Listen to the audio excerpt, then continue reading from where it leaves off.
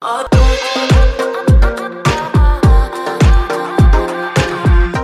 I want you to take your Bibles and turn to Acts chapter 4. And while you're turning there, and you can be seated, thank you so much.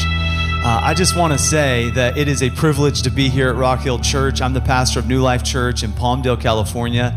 And you are a privileged church for so many reasons, but your pastor and his wife are special people, and they are not just friends in ministry, but they are also family. I married his sister, Pastor Matt's sister, and so he's my brother-in-law, but I have so much respect for him. If you're brand new to Rock Hill, I would encourage you to come back and hear him next week. You will not regret it, and we're so thankful that they're taking some time away. I hope that you as a church are appreciative of the pastor who is taking some family time, and I hope you encourage him to take a few more weeks, and we are excited to hear all that God is doing here at this church, and to be a part of this is just something special, and I hope that you don't take it for granted.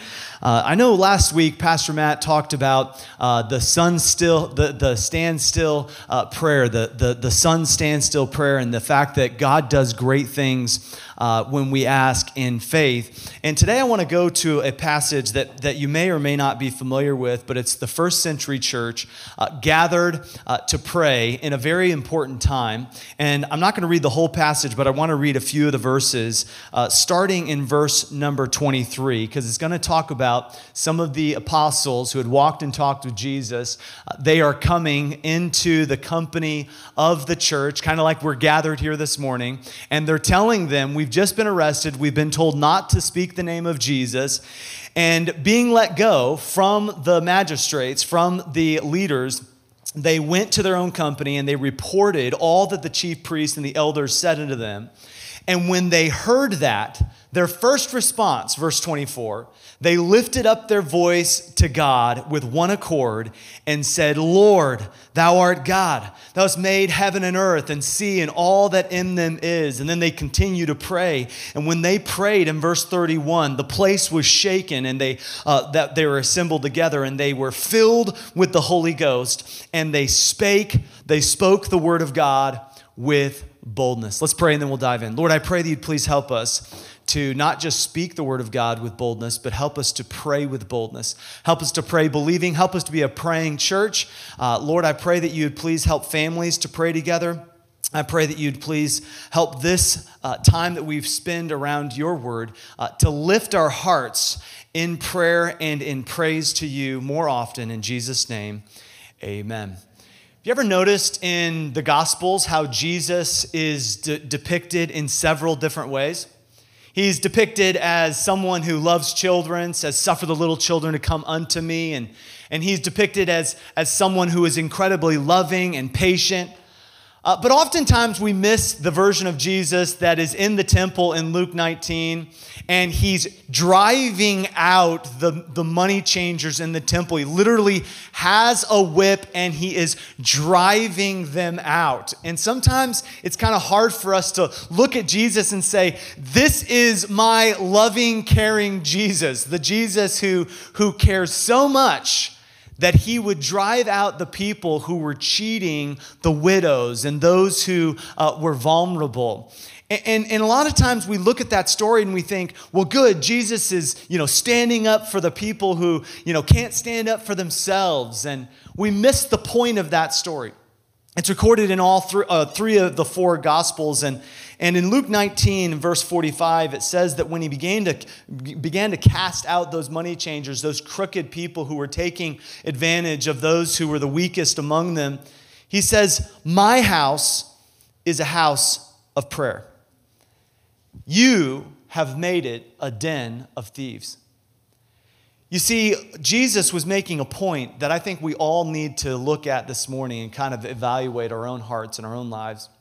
He was making the point that there were people who were trying to meet a God-given need through their own resources. And I want to tell you, we all tend to do that.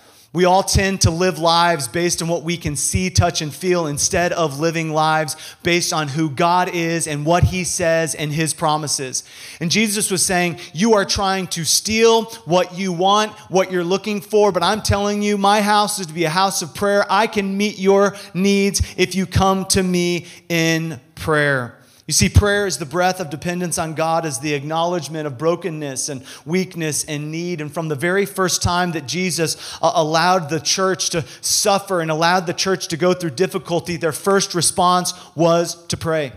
In Acts chapter 1 and verse 14 and 15, there's about 120 of them gathered in the upper room, and they're gathered in prayer, and they're gathered in one accord. The word one accord is homothamadon. It's this word that means together with one passion, to be together in a spirit or a desire and in unity. And they're gathered together in prayer. And constantly in the book of Acts, they're seen praying together. And in this passage, they're praying together with one accord. Literally one cord. Something that is singular. Something that is binding them together. I think a lot of times we look at prayer as something that we just kind of throw out there when we need something. Prayer is asking, but prayer is asking with divine assistance attached to it. It's something far more than a lifeline. If you were drowning in a rapid river and the current was sweeping you under, it would not be wrong for you to call out for help. And when you do that, there's something called a lifeline that's thrown out. I think we might have a video of a lifeline being thrown out to someone who is in need.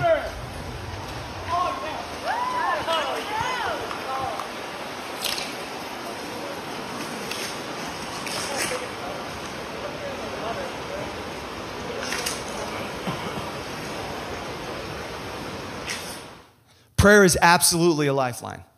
But I want to tell you this morning that prayer is so much more than that. Prayer is something that you can throw out in time of need, and I hope that you do, but I will tell you that maybe you caught this, maybe you didn't. Prayer is so much more than just a lifeline. Prayer is being connected to the one that is holding everything together. You see, as that man threw that lifeline out, there was someone behind him. We might have a zoomed-in picture of it. There was someone behind him that was holding on to him.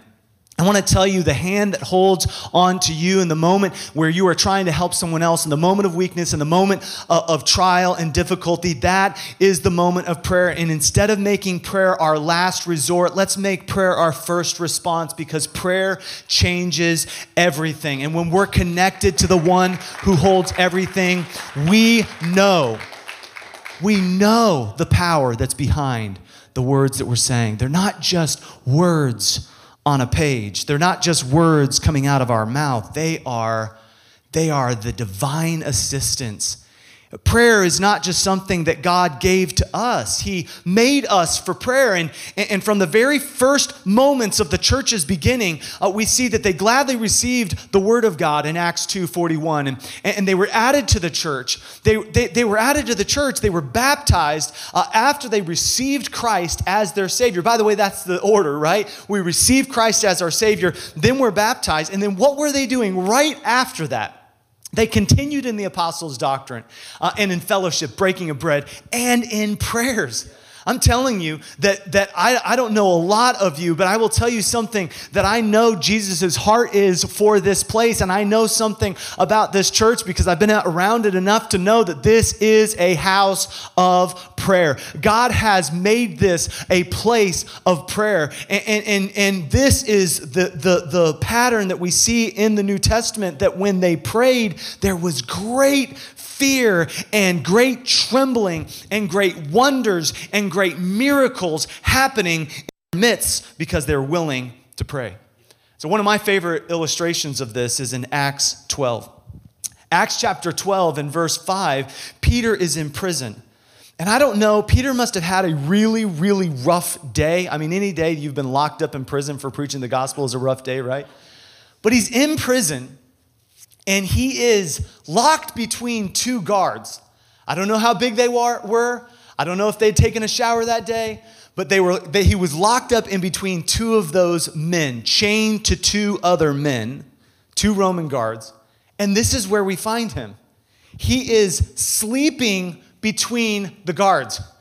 Now, I identify with this because I am a very hard sleeper. Do we have any hard sleepers? I mean, you could literally sleep through an earthquake. I've done that before. You could sleep through anything. Here's Peter sleeping between the two soldiers, bound with two chains. And here's what the church is doing in verse 7. They were praying. They were praying together. The church in verse 5, without ceasing, the church of God prayed. And the result of that prayer was the angel of the Lord came. And I love this. The light shined in the prison, and the angel smote Peter. He was sleeping so hard, the angel couldn't even wake him up. I mean, the angel had to smite him, and then he walks out of the prison, his chains falling off. He's in the moment of a miracle, all because the church decided, hey, we don't know what to do in this situation, so we're just going to pray. And so when we pray, God works. And incredible things happen. And so I'm going to give you 3 ways to pray, and these are just very simple, and we're just going to take a little bit of time to go over each and every one of these from Acts chapter 4. But I want you to see, number 1, we should pray for sinners. We should pray for sinners. And you say, yeah, there's a lot of sinners, Pastor Peter. There's just a lot of sinners, and I know some sinners, and I'm praying for some of these sinners. And maybe you're sitting next to a sinner. Don't look at him. But maybe you're sitting next to a sinner and you're like, hey, you know what? Yeah, this person needs prayer. But I want to tell you, there were many sinners they prayed for in Acts 4, but the first sinner to pray for is yourself. It's easy to look around us and see everyone else's issues, but oftentimes in prayer, the greatest moment of transformation is when we say, God, it's me. It's me standing in the need for prayer. Friends and family certainly need our prayers. Our coworkers, our neighbors, our church family needs our prayers. But a lot of times the people we skip are the enemies of God. The people who mock our faith.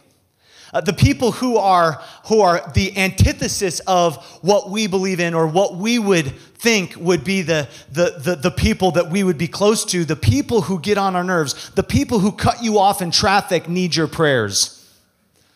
And I will tell you this, that even our elected official needs our prayers. And that's what he says in the prayer that he prays. In Acts chapter 4, in verse 24, Luke is giving us this wonderful prayer. And it is a beautiful prayer, but it is a very relevant prayer. And he's praying the words of the Psalms. And if you're like, man, I'm new to prayer and I don't really know what to pray and I don't know how to pray and I don't even, honestly, I don't feel like I'm a person of prayer. Can I encourage you to go to the Psalms and just borrow some of King David's prayers? They're incredibly powerful, and that's what he does. He says, Lord God made heaven and earth. And then verse 25, who by the mouth of the servant David hath said, why did the heathen rage and the people imagine a vain thing? The kings of the earth stood up and the rulers gathered together against the Lord and against Christ for a truth against the holy child Jesus, from whom thou anointed both Herod, now he's praying for elected officials, Herod and Pontius Pilate and the Gentiles. Those were people that they didn't really have dealings with, and the people of Israel were gathered together. But it was God that did everything behind the scenes. He's recognizing the sovereignty of God, and that's what David was recognizing, the fact that the rulers would take counsel against the Lord, David said. And so he said, let us break their bands asunder and cast away the cords from us, and he that sitteth in the heavens will laugh and will have them in derision. Listen, God's not surprised by how crazy the world is. God's not surprised by all of the things when you turn on the news and you're like, man, this is an upside down world. There's so much confusion and so much craziness. And I'm telling you, we can either complain about it or we can pray about it. Listen, I'm a really good complainer. I'm a really good armchair quarterback. But sometimes I forget to pray. And so when you see the darkness around you, when you see the frustration and the things that you just say, man, this is wrong and I can't believe this is happening, I'm telling you right now, we can either complain or we can pray. And God's people are to be a people of prayer. A lot of times the world doesn't want what we have because they see us so disturbed by it that they think, well, your God isn't causing peace in you, so why would I want what you have? And so to illustrate this, there's a lake in Latvia. And this lake, I think we might have a video to kind of show you. This is where it's located in Latvia, right above Lithuania. But it's a still lake. It's actually called Still Lake in Latvia. It's so still that it reflects the heavens. It reflects the sky. And I'm just going to let it play. Let's play it one more time. It's an actual lake. This is the same lake, so you can see that it's just so still. And I love the fact, if you can play it one more time, that when you come to that dock, I mean, even the dog's like, can I go out there? I mean, is that safe? When you look at it, you don't see what's below it. You don't see what's in it. You see what's above it. And I want to tell you right now that when people see you, they should not see the craziness of this world. They should not see the effects of this world. They should see what's above this world. They should see Jesus in you. And the only way that they can see Jesus in you is for you to be still and know that He is God. In the moment of sinners like Herod and Pontius Pilate and people who were mocking and persecuting them for their faith, they were still in prayer. And someone once said, if our lives were a lake, it would remain troubled and disturbed until we find our stillness and our peace in God. And so David said, be still and know that I am God, and I will be exalted among the heathen. I will be exalted in the earth. The Lord of hosts is with us. He is our refuge, Selah. The word be still there, you may know this, it's the Hebrew word rapha, and it means literally to sink in. Have you ever had like a really comfortable couch or a beanbag and you just kind of sink into it, right? That's what that word means, and it talks about to be so at peace in His presence that you have the courage to let go and wait and trust. Then he says Selah. This means to pause and to lift up and exalt and praise the one who has it all under control. And so I would encourage you this morning to be still and know that He is God, but allow others to see Christ's reflection in you. And so we pray for sinners. We pray for ourselves, and we're still and recognizing the fact that we cannot be troubled by what troubles the world, because we have a great high priest who is all-knowing and in control. So we pray for sinners. Number 2, I want you to see, we pray with boldness. We pray with boldness. Verse 29, the Lord is their stronghold here, but they have to tell the Lord their problems. By the way, I will tell you, it's a lot easier to tell your neighbor and your friend than it is sometimes to go to God in prayer. Sometimes we go to God last with something we should go to Him first about. And so they say, now, Lord, behold their threatenings. Like, do you hear what they're saying about us? And He says, behold their threatenings, and grant thy servants, this is the first century church praying, that with all boldness they may speak thy word. He's talking about James, John, and Peter, who were locked up, who were beaten, who were charged with not speaking the word. By stretching forth thy hand to heal and the signs and wonders that may be done in the name of thy holy child Jesus. When they prayed, I love this, look at this. When they prayed, the place was shaken. And where they were assembled together, the Holy Ghost filled that place. They were all filled with the Holy Ghost, and they spake the word of God with boldness. Parousia, it's this Greek word literally for free speech. They would use this for freedom of speech. Parousia, and it was talking about the confidence or the audaciousness to be able to go beyond fear, in spite of fear, and do the right thing. And I want to just confess to you today that in the name of Jesus, there is power and there is confidence to say anything in His name, in any circumstance, and allow Him to change it in His good time.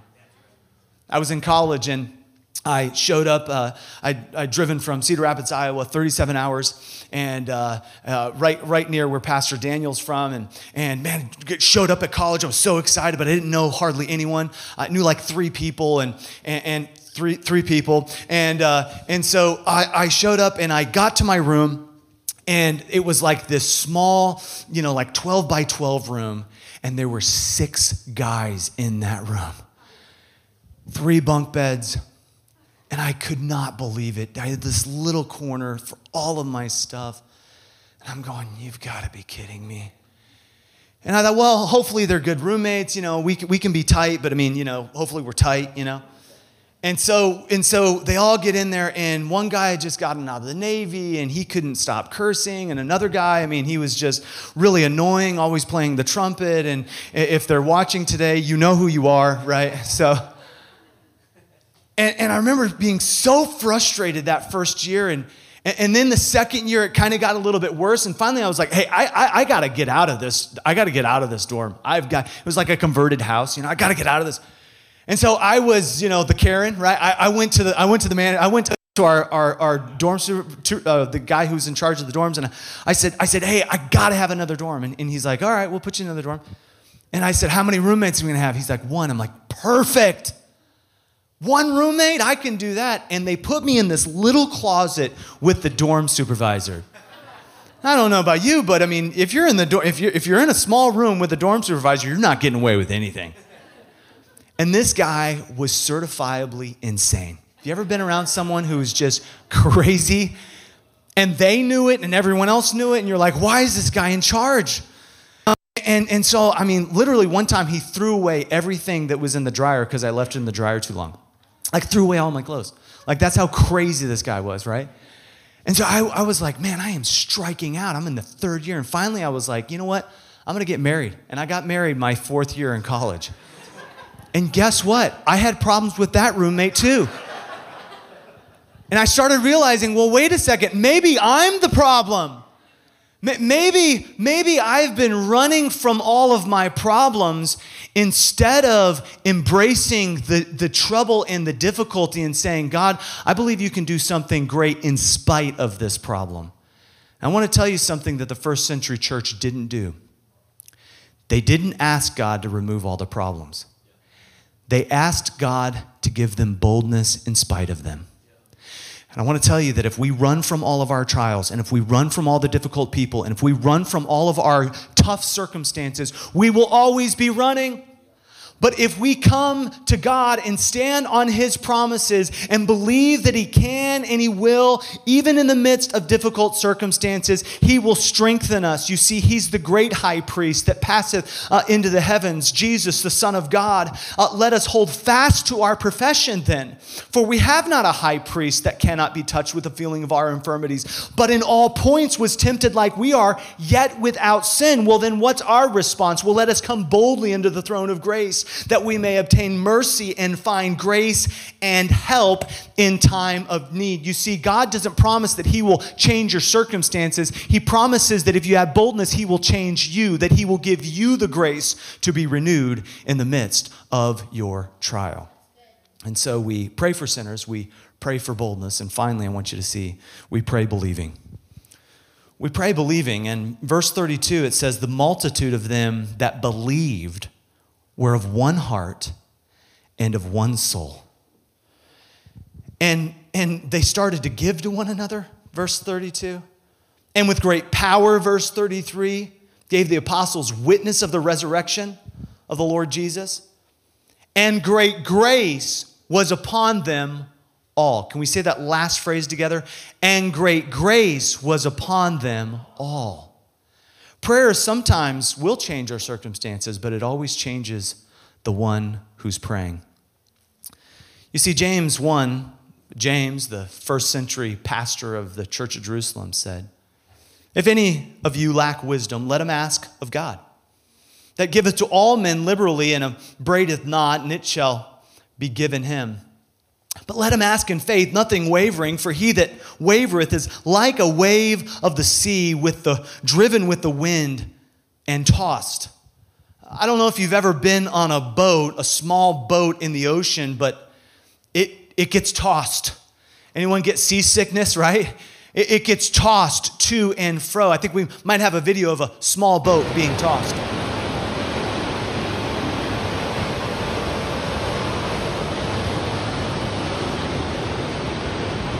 I will tell you, that's a bad day. Tossed with the waves. At the will of the wave, you are being driven to and fro.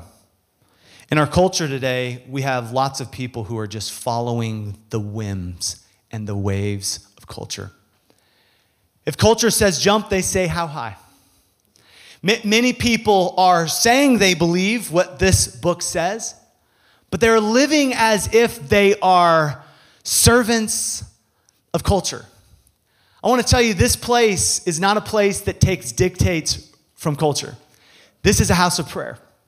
And a house of prayer is to be a place where we believe enough to pray. You know why most people, including myself, don't pray as much as they should? Because we don't believe that it actually works. And so when we pray believing, we're saying, God, I trust you and I believe that you have my best intentions in mind. So much so that I am coming to you and I am pouring out my heart to you because I believe that you can change this. And if you can't change this, you can change my heart. And so I want to contrast this boat in the waves that's wavering, that's not believing, that's not confident and bold and courageous in faith and prayer, with a lighthouse in France, and you guys can play this, a lighthouse in France that's 157 feet tall. And here's a wave much larger than this 15-story lighthouse that's crashing into this lighthouse and completely enveloping it with water. But you see, the lighthouse, unlike the small boat, does not move. The lighthouse is not driven to and fro. The lighthouse is grounded in the bedrock underneath the waves. What prayer does is prayer anchors our soul to the unmovable bedrock of the promises of God. I would encourage you this week to pray in God's will that you will receive through grace what He has a plan before you were born, the will that will not change, the plan that He has for your life. It's a good plan. And because prayer is more than asking God for things, it is the key to genuine relationship with Him. And true success in the Christian life is not just you reading His Word and asking for things. It is you in relationship with Him. You see, what the world needs to hear is the fact that a relationship with God is stable. A relationship with God brings peace. A relationship with God is the key to overcoming what the waves of this world want to topple. And I will tell you that if you're here and you do not have that lasting relationship, He is offering it to you today. And if you do have that relationship, you've had a moment where you've received Christ like the first century church did. And you've now been walking with Him, or you're attempting to live a life of following Him. I will tell you, be like the lighthouse, grounded on the promises of God. In the midst of the wind, in the midst of the difficult circumstances, ground yourself not to what other people say, not to what you think, not to what you predict might happen, but anchor yourself to what He says and who He is. Because God is a God that does not change. And God is a God who wants to hear from you. And He did everything He could, including sending His Son to die on a cross and rise again on the third day, because He desperately wants relationship with you. And if you forget everything else that we've talked about today, I want you to remember this: that God does everything He can to have a closer relationship to you. And the question is this: what are we going to do? What are we going to do to have close fellowship with Him? Are we going to pray as a family? Are we going to pray as couples? Are we going to pray as a church? Are you going to ask someone, hey, how can I pray for you? One of the greatest ways that we can witness to people in our workplace or to our neighbors is just to say, hey, how can I pray for you? You see, they're going to talk about what they did in Vegas. They're going to talk about all of the things they're proud of in their world. But why can't you talk about who your God is? And why can't you just go a little bit further and say, hey, how can I pray for you? You see, this is not to be a house of just our worries. This is to be a house of prayer. And bring your burdens to Him. But let me say this. Don't just bring your burdens, but also bring your heart, bring your motives, bring your life, and lay it down to Him. And so as we close in prayer, I want to ask you to do one thing. I want to ask you, when I pray, I want to ask you to pray. And it doesn't have to be flowery words. You don't have to say it out loud. God can hear your heart. But I want you to pray, and I want you to commit to God how you're going to pray this week. What's going to change? Listen, if nothing changes, we're wasting our time. Our house, this house, his house, is to be a house of prayer. So let's pray.